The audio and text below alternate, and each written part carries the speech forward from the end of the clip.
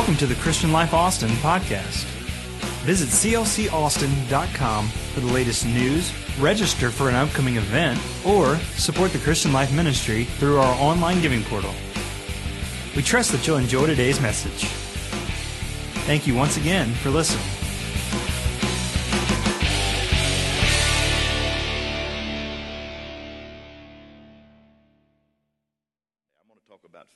I'm going to talk about finish. I want you to hold somebody by the hand, take them by the wrist if you're a germaphobe. Amen. Amen. And I want us to say, Pastor, preach the word today. Let the word touch my heart. Let the word affect my heart. Let the word change my heart.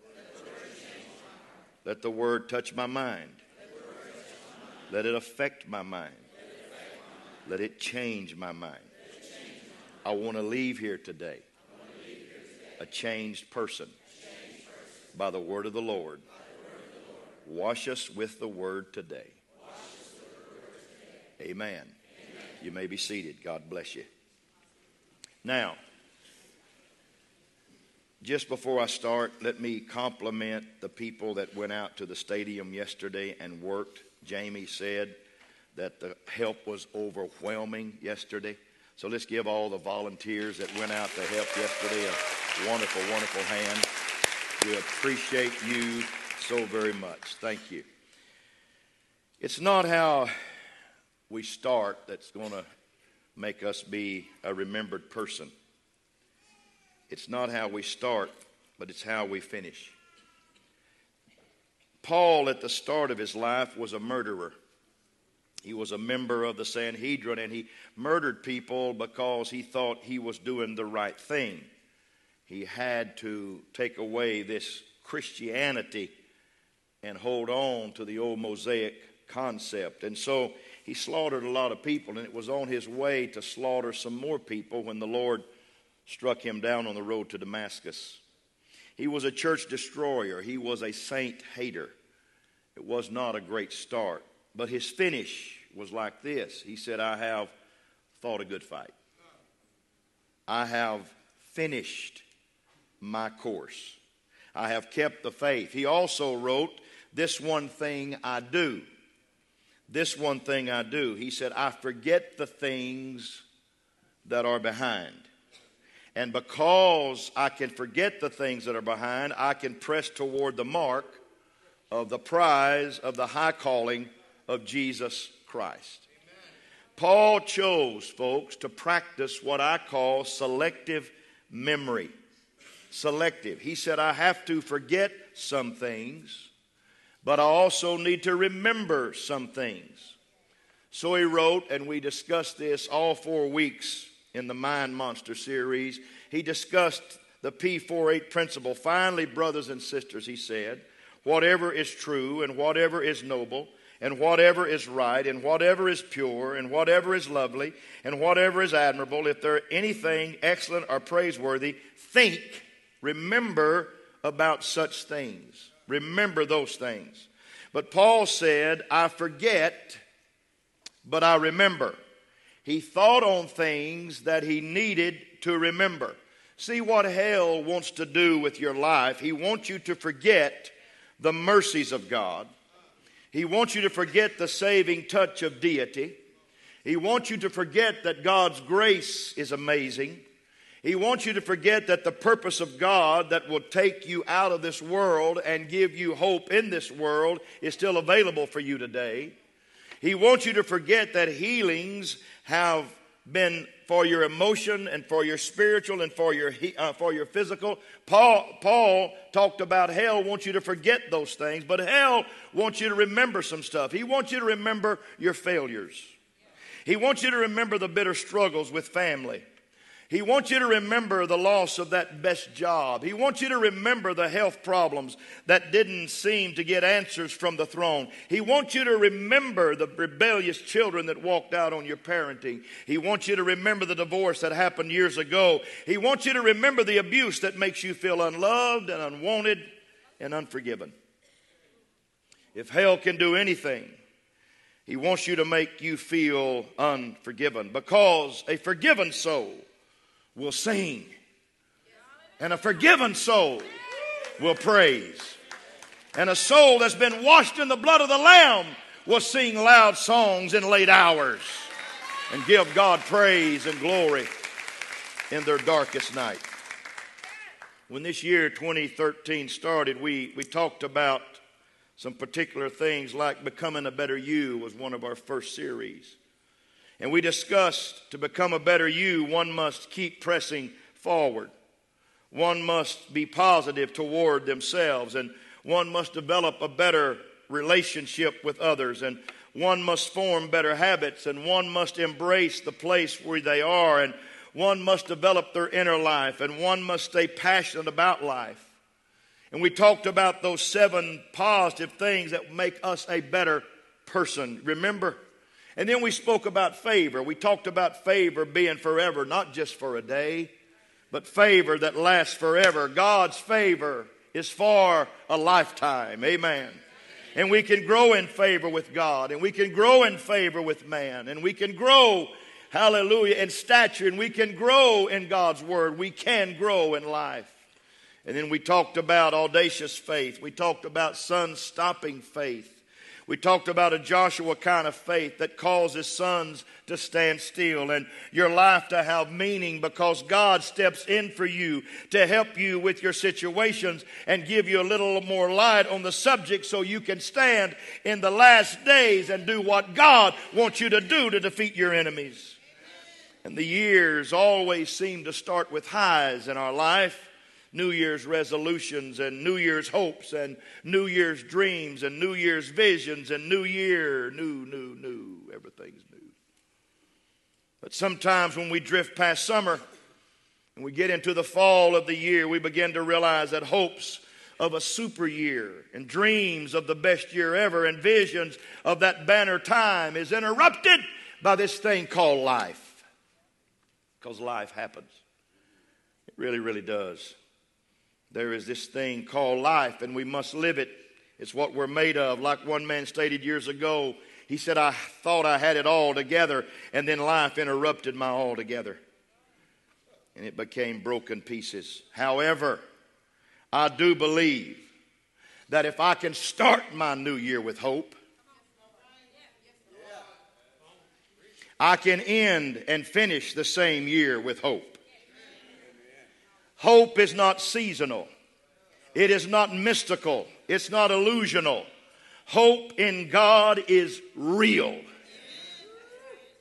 Hope in God is real. And you can hope anytime. You can hope anywhere. You can hope for anybody. And because God's hope is real. It's not a false hope. It is a right hope. And we can have hope in God. There's something I noticed about the Word of God, and stay with me now, I'm building something here. Praise is calmly, the Bible said, for the upright. Everybody say praise is calmly. In other words, it's an honorable thing to praise God. God inhabits praise. Everybody say He inhabits praise. That's where He lives. Praise is a responsive action observing what someone has accomplished or has done for someone. In other words, when somebody does something, we praise that. When somebody makes a great speech, we praise that. When somebody lifts a heavy load, we praise that. When somebody jumps over a high bar, we praise that. When somebody wins a football game, we praise that. When somebody touches our body, we praise that. When somebody heals our mind, we praise that. When somebody delivers us from sin, we praise that. When somebody brings us out of darkness, we praise that. It's important that we learn how to praise. Why don't you clap your hands right now and thank God because of what He has done? Amen. The Bible said in Psalms 150, let everything that hath breath praise the Lord. Praise ye the Lord. Clap your hands and rejoice in that today. So what do? We praise Him in the sanctuary, Psalms 150 says. We praise Him in the sanctuary. We praise Him for His mighty acts. Has He done anything for you? Come on, has He done anything for you? Has God been good to you this year? Come on, has God been good to you this year? Come on, has God done some mighty things for you this year? Praise Him for His mighty acts. Has God lifted you up? Has God brought you out? Has God healed your body? Has God healed your mind? You got to praise Him for His mighty acts.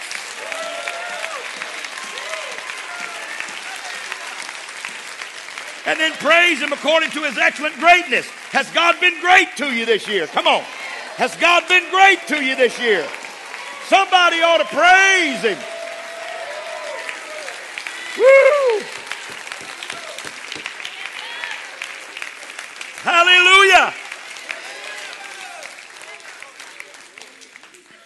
Praise is a reaction to an action.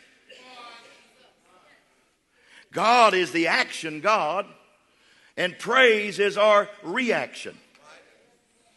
Thank God for healing me. I've been healed this year. Thank God for your salvation. I've been saved this year. Thank God for your loving care. You've taken care of me this year. Thank you for a good home. Thank you for a nice car. Thank you for a great job. Thank you for a warm family. Thank you for a wonderful sanctuary. Thank you for a great church. Thank you for a great choir. Thank you for a great music program.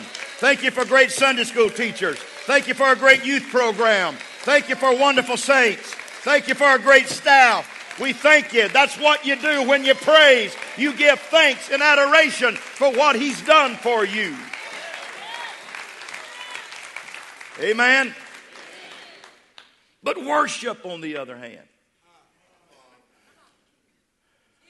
worship is not given to reaction. Worship is not given to what somebody does and you applaud their action. Worship is identity driven. Worship requires no action from the identified party, just a knowledge by the worshiper of that particular party. And just because they are who they are, not what they have been, not what they are to me, but who they are, they receive our worship. Praise, the Bible said, is in the earth. Psalms 48:10 says, according to your name, O God, so is your praise to the ends of the earth. We ought to fill this earth with praise every time we get together. Isaiah 6:3, the B version, said the whole earth is full of His glory. Praise is all around this earth. The earth responds to what God has done for us and what God has done to us. The Psalms are full of praise. Psalms 146 to 150, the last five, open with the phrase, praise ye the Lord. And close with the phrase, praise ye the Lord. However, when one gets a glimpse of heaven, we find the word worship used in heaven fairly extensively. For when John is called from this earth in chapter 4 after the church age to that place called heaven, for chapter 4 and 5, he's taken there and he gets a foretaste of the hereafter. And he speaks only of worship there.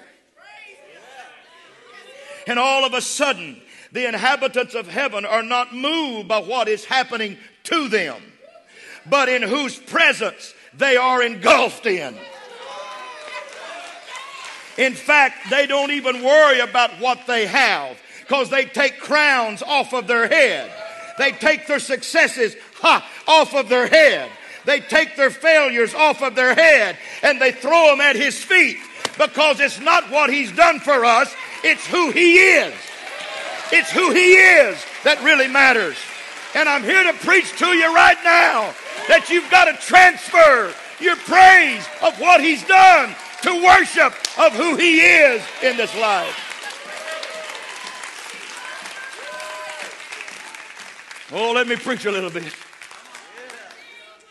Woo!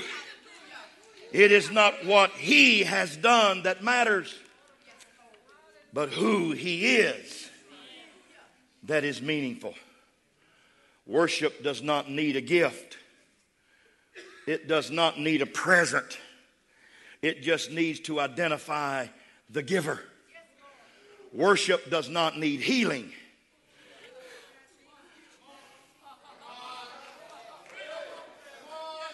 It just knows the healer.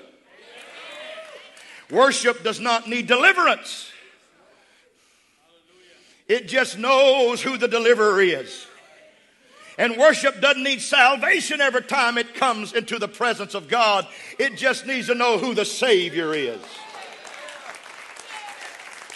Churches and people that excel in life are those that understand the who and not are hung up on the whats of life. Wise men in the Bible came over 1,000 miles and worshiped a baby. They didn't get a miracle. They didn't get healing. They didn't get delivered. They didn't get set free. They worshiped an identifiable situation. And somewhere in your life, you have got to transfer from this praise thing, thinking God is your butler and He owes you more, so He'll get more out of you. You've got to transfer into a worship area that says it does not matter what happens to me. Job is a classic example. The Bible said when the Satan came and talked to the Lord, he said, "Where you been?" He said, "I've been up and down, going to and fro in the earth." And he said, "What have you seen?" He said, "Well, I've seen some people down there." And God said, "Have you considered my servant Job?" He said, "Oh yeah, but you've taken care of him, and he knows that he's not serving you for naught." And God said, "Well," he said, "and you've also got a hedge." And God said, "I'll take that hedge away. I won't, just so don't kill him. Don't kill him." And so the devil came, and he took his children, and he took his cattle, and he took his sheep, and he took his oxen, and he took everything that he had. But the Bible said that Job looked up and said, "I will worship the Lord. Naked came I into this world, and naked will I return. But blessed be the name of the Lord." Somebody has got to finish this race, and it's going to be finished by people that understand and identify the giver of life.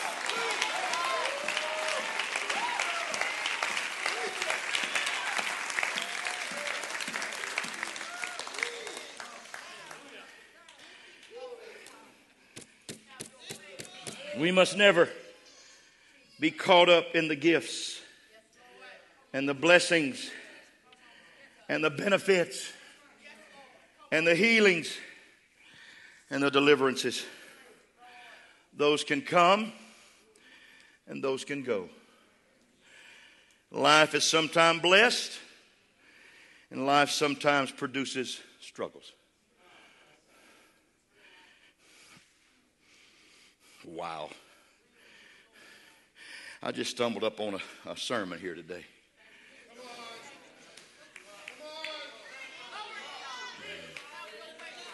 Don't come in here looking and saying, "Well, you know, I'm blessed because I've got this, this, and this." No. You're blessed because you have Him.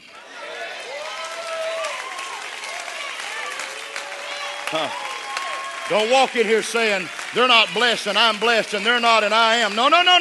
Don't you go there. The only reason you're blessed is because you're connected to the blesser.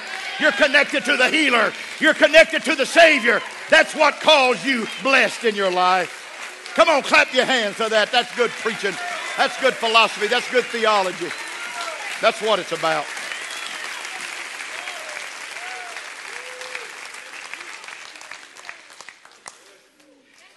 Everybody say, it rains on the just. Rains on the unjust. Everybody say, the tide goes out. The tide comes in.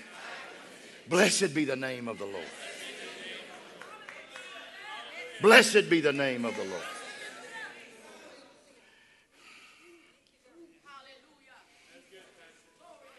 So I'm gonna preach two little stories here.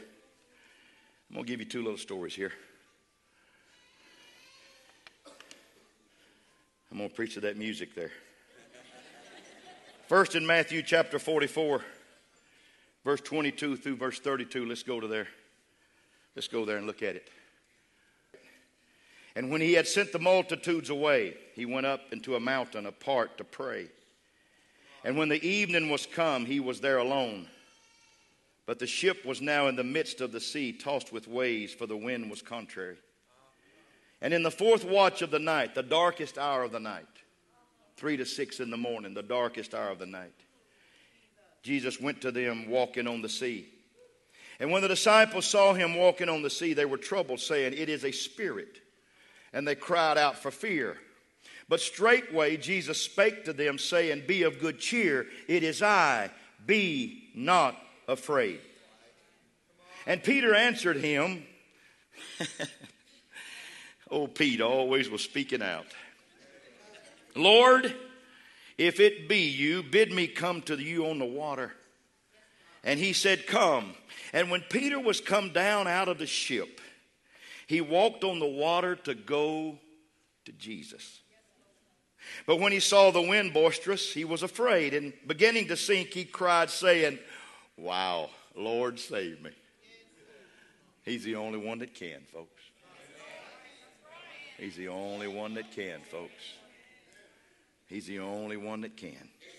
And immediately Jesus stretched forth his hand and called him and said unto him, "O thou of little faith, wherefore didst thou doubt?" And when they were come to the ship, the wind ceased. Can I tell you, the ship is your church? And when you get Jesus in your church, it doesn't matter what kind of storms are around this church. When you get in the house of the Lord, when you get in the ship with Jesus, the storms have a way of abating. The storms have a way of going away, because the wind ceased when they came into the ship. Now, this story has always been preached about things like it's time to get out of the boat. This story has always been preached like Peter had faith that the other 11 didn't have. This story has always been preached like, well, at least Pete tried. He went down, but he tried. He at least gave it the old college try, and the rest of them didn't. Cowards, chickens. But there's another side of this story that I want to preach, and I'm going to help some people here today. If you'll listen for the next 5, I'm going to help you right now. Because Jesus showed us something in this and gave us something here, and Matthew recorded it. He really, really did. Here is the bottom line. This was probably Peter's worst failure up till that time. He probably failed as bad then as he ever would, except for the denial of Jesus Christ at the temple. Peter messed up. He really did. He goofed. He goofed. You know why? Because he took his gaze off of Jesus and got to glimpsing at the storm.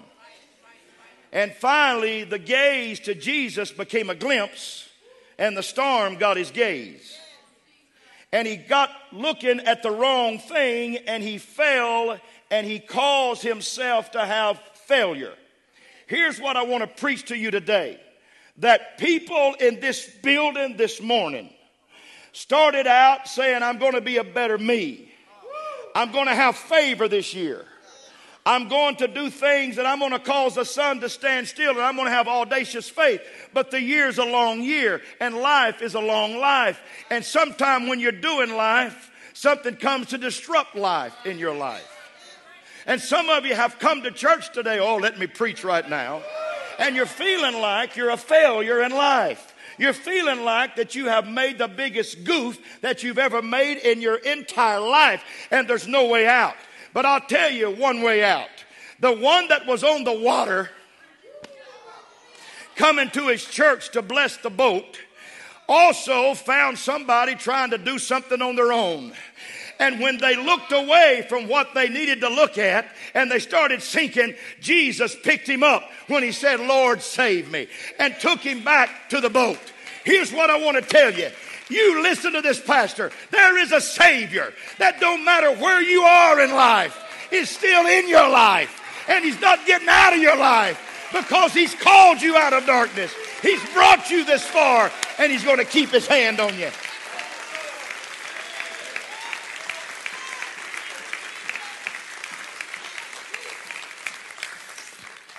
Now stay with me. So they get back in the boat. Now we know there's 11 in that boat. Plus Pete. Plus Jesus. That's 13. Now you got to get this. You got to see this picture. Pete is wet. He's sopping wet. He doesn't have a dry spot in his whole body. His clothes are dripping. His head's dripping. His hair's dripping. His beard's dripping. He's just had his greatest failure. He's just had his greatest oops. He's just had his greatest, oh God, what am I doing? He's just messed up. He's just messed up.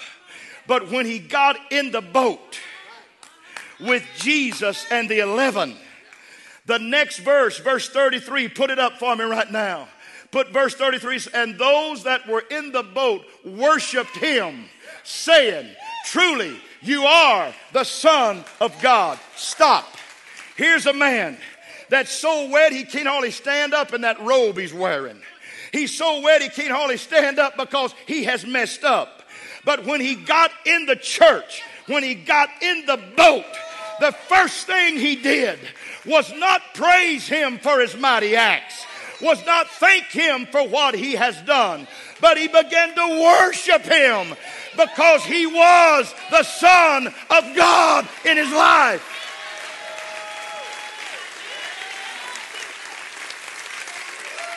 Can I tell you, it doesn't matter what you came out of this week. He's still the Son of God. He's still the Son of God in your life. And he deserves your worship today. You may be wet. You may be dripping. You may be sin sore. But there's a Savior in this house today. That is the Son of God. And this is what I love. This is what I love. They worshiped him. They worshiped him. That means the boys that didn't get out in the water. The boys that didn't make the biggest failure in their life. The boys that didn't make the statement of, I can and I can't. The boys that didn't sink in the water. They didn't say, Pete, would you go take a break? We need to worship the Savior. They lifted their hands. And they worshiped with the man that needed healing. They worshiped with the disciple that needed recovering. Because that's what true worship is. It's not judging somebody because they have wet garments. It's not judging somebody because they have a drug habit. It's not judging somebody because they have an alcoholic problem. It's not judging somebody because they've gone through the mill in their life. It's standing there saying, I will bless the Lord at all times with them. They can worship wet in this church. They can come with alcohol problems. They can come with drug demons. They can come with situations. But blessed be the name of the Lord in their life.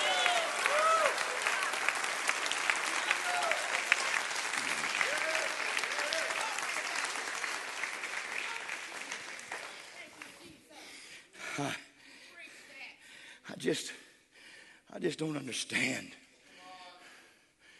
how we as a church, please forgive me, I'm very Pentecostal today. I'll be more Baptist next week and more Methodist the week after that, but I'm trying to get something across to you. This is not a condemning house. This is a saving house. This is not a judgment corner. This is a forgiveness house.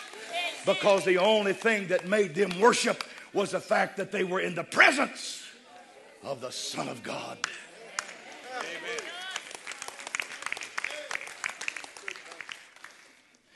Then I want to tell you one more story. I want to tell you one more story. It's found in Luke chapter 15, and it's about a prodigal. We preach about the prodigal, but I'm going to preach the backside of him today. I'm going to preach the backside of that prodigal today. Because when he had spent all of his money and all that restless and rambunctious living, he got broke and he went and joined himself to the citizens of the country. And he hired himself out to work for people that didn't see pigs as poison. And they put him in a pig pen to let him slop hogs. And they put him in a pig pen to let him help with people and fatten up the hogs for the feast. And in that pig pen, where a Jewish boy would never want to ever be, in that pig pen, he came to himself. And he said, watch this now, I'm going home to the Father. He never said anything about the house. I'm going back to relationship. I'm going back to the Father. I'm going to go back to my Father. And I'm going to tell him I'm no longer worthy to be called a son. Make me as one of your hired servants. For hired servants have it better than I have it. Are you with me up there, balcony? I'm almost finished. Are you with me today? Are you with me today? And on his way back home to the Father, not the house, the Father. His dad saw him and came running, because that's what fathers always do. My Cassidy had a little Caroline in my office today. Lord, I love when she feeds that girl in my office. She had her in my office, and I looked at that little old thing, and I know she's just 7 weeks old. But I looked at her, and I said within myself, there's nothing you will ever do that will cause me to ever stop loving you. Because she is my child. And I said, Cass, you and Brad have done so well. You've done so well, and I'm proud of you. But if that little girl or that little son of theirs or those two grandsons of Damon and Misty's ever would have an issue, there's one thing I know they could do. They could run to a grandpa. I'm about to cry right now just thinking about that. Because I would love those kids. You know what? You'd love your kids. You'd love your grandkids the same way. Some of you grandparents are raising your grandkids because you love them so much. You want to see them have good homes and good lives. And so you're doing a great job, and I give you applaud for that today. I applaud you for that today.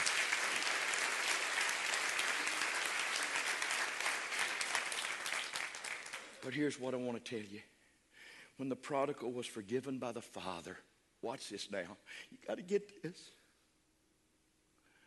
The Father's job was over.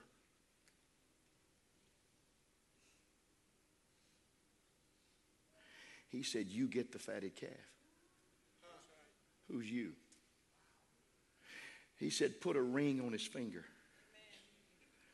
He said, put a robe on his back. Put shoes on his feet. For my son who was lost is now found. Can I say that the Father is the forgiver? And the relationship has to be with the Father. But the church, the house, has got to step up with fatted calves.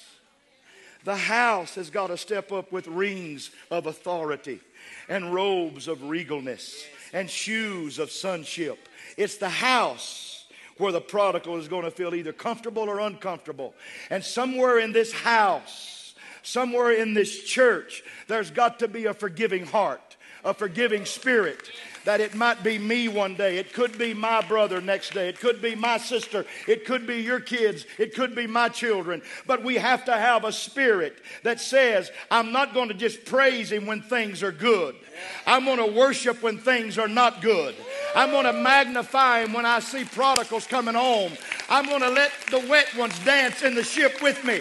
I'm going to let the glory of the Lord fill this house. Because never forget, and I've got to remind you again, this is not a judgment hall. It's a hospital. It's a place where people come to be healed by the power of God Almighty. Clap your hands all over the house. You need to worship the Son of God today. You need to worship the Son of God today. Woo!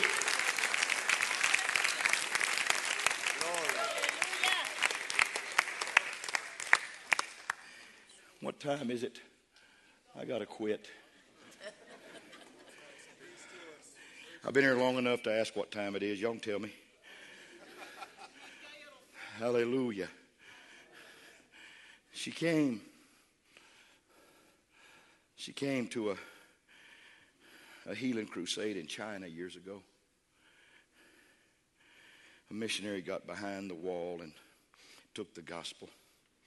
That's back in the days when they used to go through the checkpoints, and Brother Andrew would pray this prayer. He'd say, Lord, you made blind eyes to see in your day. Would you make seeing eyes blind right now? And they'd take those Bibles right past those guards. And God, I love that story. They were having a healing campaign and a salvation campaign. And a little woman heard about it through the grapevine, and she walked over 100 miles to be in that campaign. And when she got there, her feet were kind of messed up. A few blisters on them. Shoes she had wasn't that good. She was prayed for. The Lord touched her mightily. She was saved. She left that place and walked home 100 miles. And when she got home, she was going to tell her relatives and friends all about what happened to her. And she got all the story right except the name.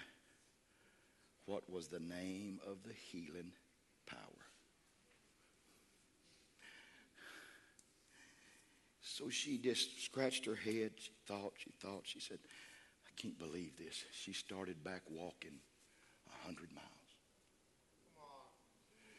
Came back to that crusade and got there on the last night and said, I'm here for one reason. About 4 nights ago, she said, I was healed and I was saved by the power of God. I forgot the name that they called over me when I was prayed for. Would you tell me that name again? And they told her the name was Jesus. She went dancing out of that place and went back home, and all the way home, all she could say was Jesus, Jesus, Jesus, Jesus, Jesus, Jesus, Jesus, Jesus, Jesus. Sometimes in our praise, we get home and we forget that we've just thanked him for things, but we've never edified his name as the Lord of our life in worship. And the only way we're going to finish this race, the only way we're going to finish, is to learn how to transfer our praise for the good things and for the good times, for the healings, the miracles, to transfer that into a worship and identify the giver of all the blessings of life. So I'm here to tell you today, all I've preached about this morning is that we've got to turn it up one more notch.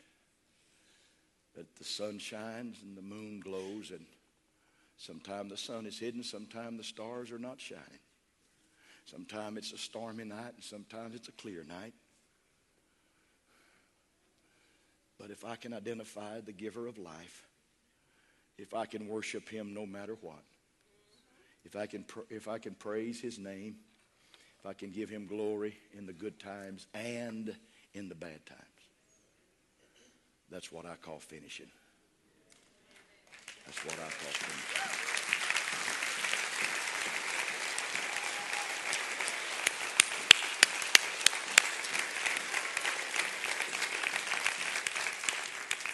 So, that's about it. But I remember the day I caught the understanding of the difference between what he's done for me and who he is. And some of y'all can remember when it happened in your life also.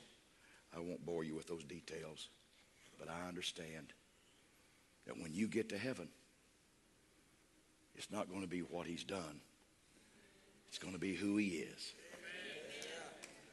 Do you mind standing to your feet and giving some worship to the one that saved you today? Worship to the one that's forgiven you today. Worship. Come on. Fill this house with worship. Fill this house with worship.